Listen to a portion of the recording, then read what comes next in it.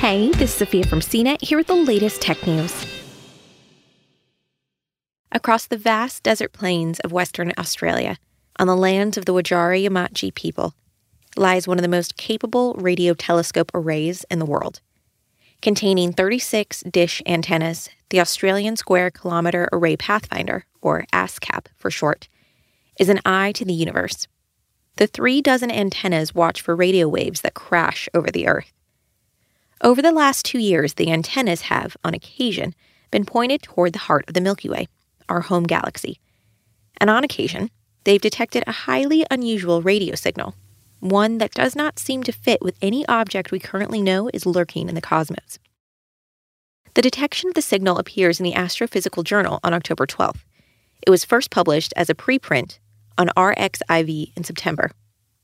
The name of the strange signal is a mouthful, so we're going to call it the GHOST.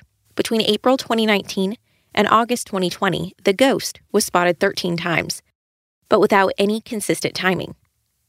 It exhibits a range of characteristics that make it highly unusual and unlike other radio sources from the depths of the Milky Way.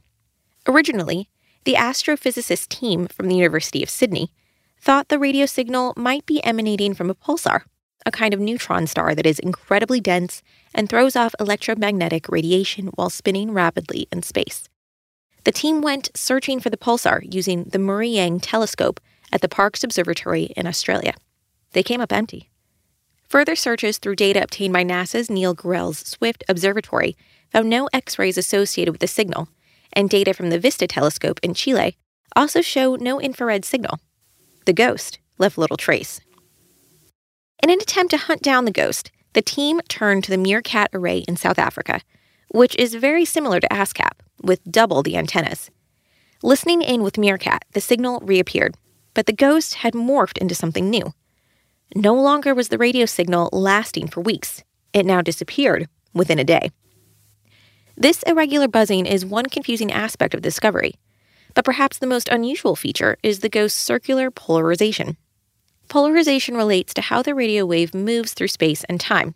We're not going to get into it here, but what you need to know is circular polarization is a rare phenomenon in the cosmos, making this radio signal rather interesting. Potentially, the magnetic field of an object is messing with the radio signal on its way to Earth. That might be something as common as a dusty debris field, or it could be something else entirely. Magnetic fields are likely associated with another kind of weird radio signal from the depths of the cosmos, known as fast radio burst, tracing these signals back to a type of dead star known as a magnetar.